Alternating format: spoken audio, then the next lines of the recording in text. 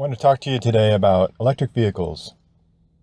I got a electric vehicle in January of last year, so I've had it about a year and a half now. It's been great. I think one of the surprises around it was how I thought I'd have more problems with running out of battery, and that hasn't really happened yet. A couple times I've gotten really close. I thought for sure I would have run out by now. I remember back in high school, I used to um, almost run out of gas all the time. You know, you'd always have just enough money to throw in $5, and back then that was a lot of money to put into a tank. So that hasn't happened yet, and I'm pleasantly surprised about that. There's actually some features built into the electric vehicle that start to slow down and decelerate. You lose some propulsion functionality. The radio, it asks if you want to turn the radio down. And so it starts to do some things to try to slow down your energy usage and minimize the chance of you actually running out. So I think I've gotten it down to like 4 or 3 miles on the battery. So overall, it's been really great experience. So I want to go through a couple positives and a few negatives with electric vehicles, and then tell you some work I was doing at Rockwell Collins to promote electric vehicles. First off, there's a little confusion around electric vehicles in terms of the environmental impact. So they don't use fuel, so that's a good thing.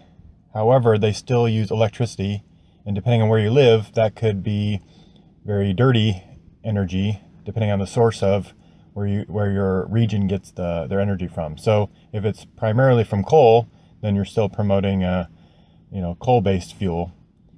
If you're in an area like Portland where you get a lot from hydro, then it's a little bit cleaner, but there's still a certain amount of coal that's being used, or natural gas, very little solar still, at least not a significant amount of the usage.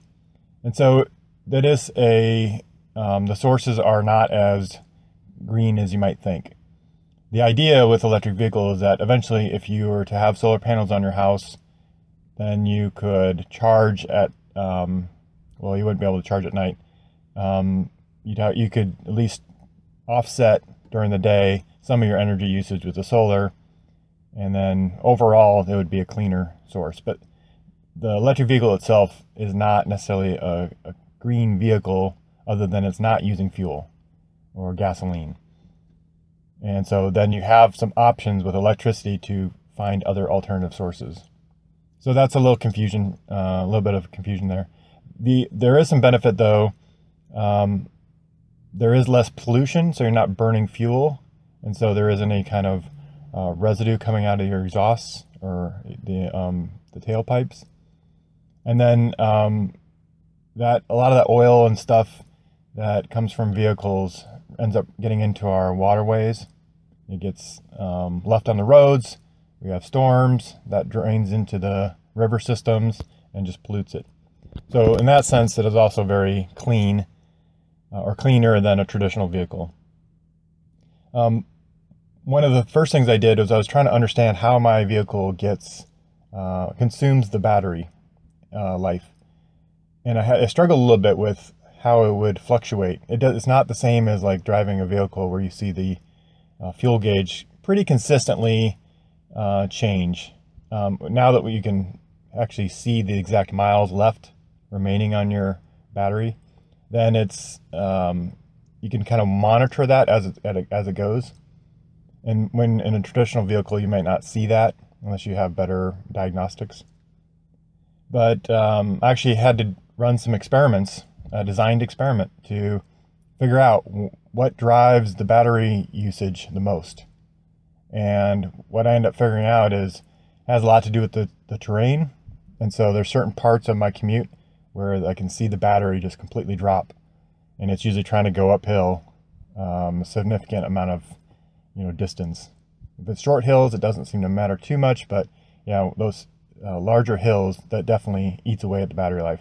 Sometimes on the way back down a hill, I can regain it, so it regenerates some battery power, so I can actually add back onto the battery. But usually just going up that hill, depending on the commute, that's where I notice the most. The second thing was the air conditioning. So that had quite a bit of influence on that. So when I played around with high and low settings for the air conditioning, it really made a big difference. Not so much whether it was on or a little bit on, even just a little bit on at the lowest setting makes a difference. And so I rarely use the air conditioning unless it's super hot out. So that was pretty interesting. I didn't really expect that to be a significant driver that it was of the battery life. From a cost standpoint, here's another advantage. It was much cheaper to get an electric vehicle with all the incentives and rebates, and maybe that's just Oregon. But right now I pay $160 a month to lease it for 3.5 years, which is very inexpensive.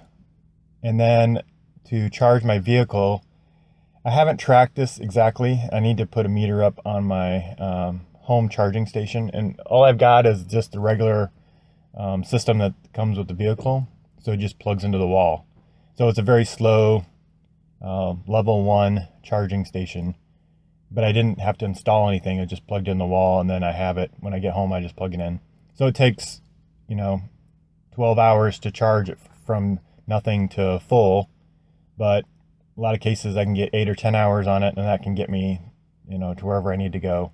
So my commute was about 45 miles, and that 90% of the time, 95% of the time, I could get back and forth with 8 or 10 hours of charging. So then the actual charging costs themselves were, if you assume 10 cents a kilowatt, I think it was like 17 kilowatts is a full charge. So you're looking at $1.70, $1.90, something like that. And it was, I didn't charge every night. So comparative to getting gasoline, it'd be the equivalent of like a gallon of gas a day. So I think was much less than what I was using in my old vehicle. And I had a Prius, so I was getting really good gas mileage, but still saving money on fuel. And the lease payment was fairly inexpensive. The other nice thing I didn't anticipate was not having to stop at a gas station. And you don't have to stop that often usually unless you have a long commute. But not the times I've driven my old Prius again and I had to go get gas, it was kind of like, oh, this isn't any fun. Sitting here, and in Oregon you can't pump your own gas, so you're just kind of sitting there. But yeah, that's 5-10 minutes out of your day that it's kind of a hassle, and you got to coordinate when should I stop and go get the gas. So it's it's nice to pass by the gas station and not feel like you have to stop there.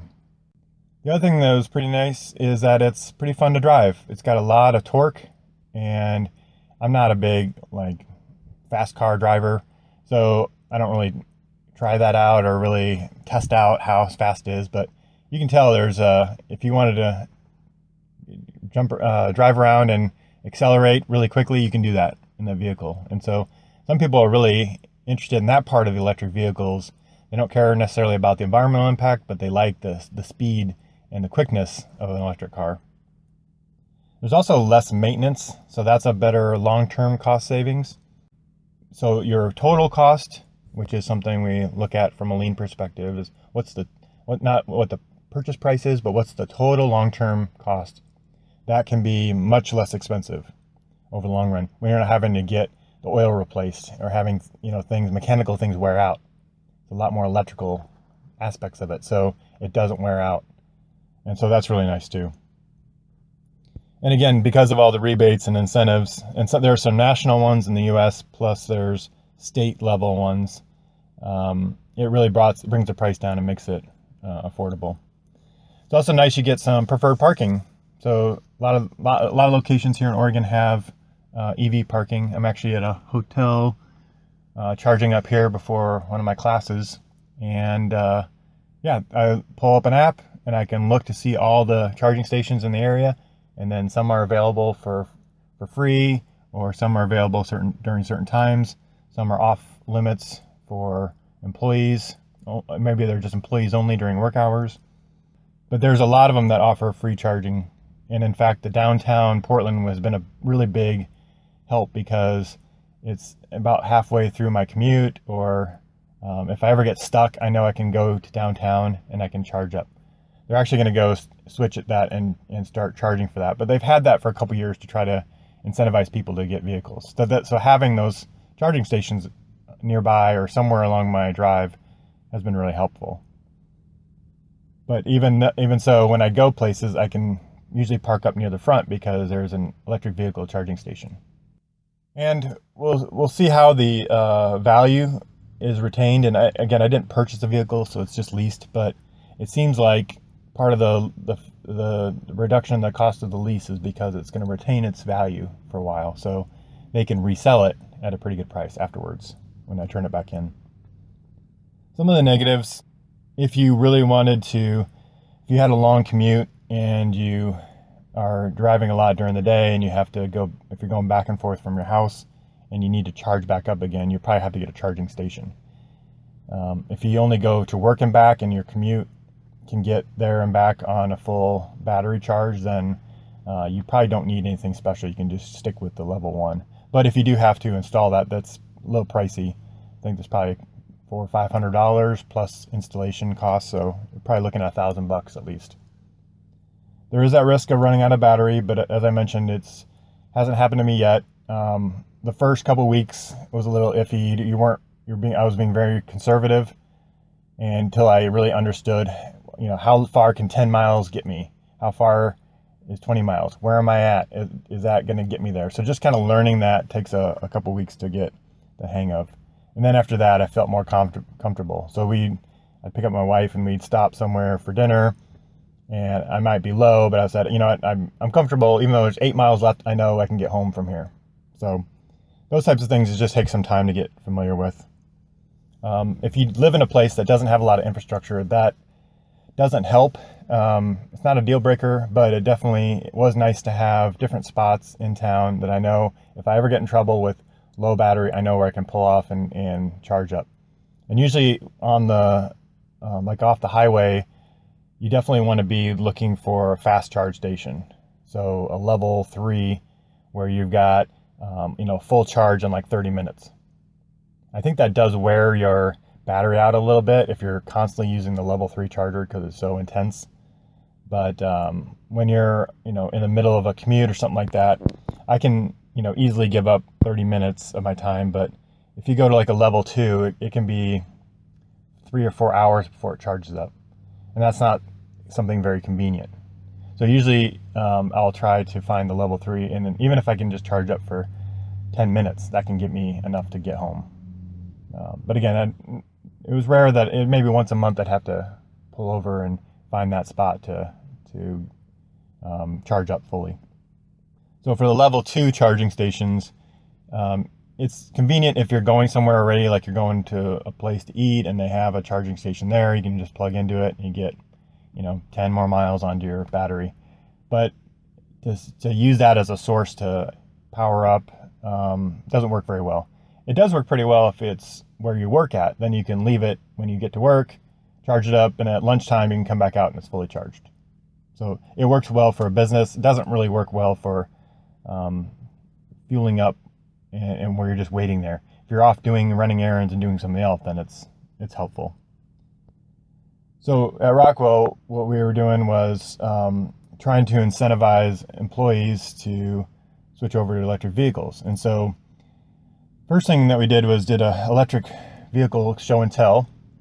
And so basically we had the people who own electric vehicles have their vehicles up front over the lunch period and just open the doors up, open the hood, open the vehicle up so you could kind of look at it, get inside, sit in it, ask questions of the people who own the cars. How far does it go? What's your commute like? How often do you have to charge? What's your charging station at home? All the same questions I'm talking about here, but you can talk to other employees about that. So that's something you could set up. If you have people who have electric vehicles at your work, then set up a show and tell, and just again give your other employees a resource and a person to go talk to. So that's great networking, and it also gives the employee some kind of an extra boost in their skills, and they're kind of more sought after And so there's employee engagement that goes along with that. I saw a lot of interest from our engineering community around electric vehicles because they wanted to learn about the technology and how does this work, and kind of all the details of that. And so looking for topics that are of interest was really important as far as running a green team. And so that was something that I noticed really did get a lot of attention. We were able to get 2 charging stations put in, and one of the things we did to try to figure that out is I went around the parking lot and actually looked at every vehicle and tried to figure out how many high fuel efficient or hybrids are in the parking lot, because we thought that might be an indicator of how many people would be potentially switching to an electric vehicle at some point. So I think I ended up finding, we had 3 or 4 current electric vehicle owners, and then maybe like 20 different people who had hybrids or fuel efficient vehicles. And so from that, we were trying to get an idea of how many people might switch over to electric vehicles in the future. Should we have 2 charging stations? Should we have 4? So we didn't do there wasn't a whole lot of research that I could find around, looking at how many fuel efficient vehicles will translate into electric vehicles at some point. But over the last 9 months or so since the charging station's been up, I think maybe 1 person has gotten a vehicle. But I'm not too surprised with that. I would expect that over the next year or so, that will start to grow. And people can't just immediately get out of their current vehicle and switch over. So it's going to take some time. And so I think overall, I think it's been really good exercise. It took a lot of work to get the charging station. It was something we were talking about for a couple years. And just to work through the paperwork and where do we put it, and sometimes you have to change the concrete out front, but we really wanted to be in a prominent place so that it got some visibility and sends a good message when people are coming up to the entrance of the building. So that's a summary of electric vehicles. If you have any questions about that, feel free to reach out to me. You can go to lean6sigmaenvironment.org, and you can contact me through that page and ask me questions, and I'd be happy to answer that or maybe point you in the right direction. But if you have the opportunity to switch to an electric vehicle, I highly encourage it. It's definitely hasn't been, there's a lot of unknowns going into it, but I kind of trusted that there would be solutions to it. It was gaining popularity, and I've been pretty happy so far. So thanks, and I'll talk to you next time.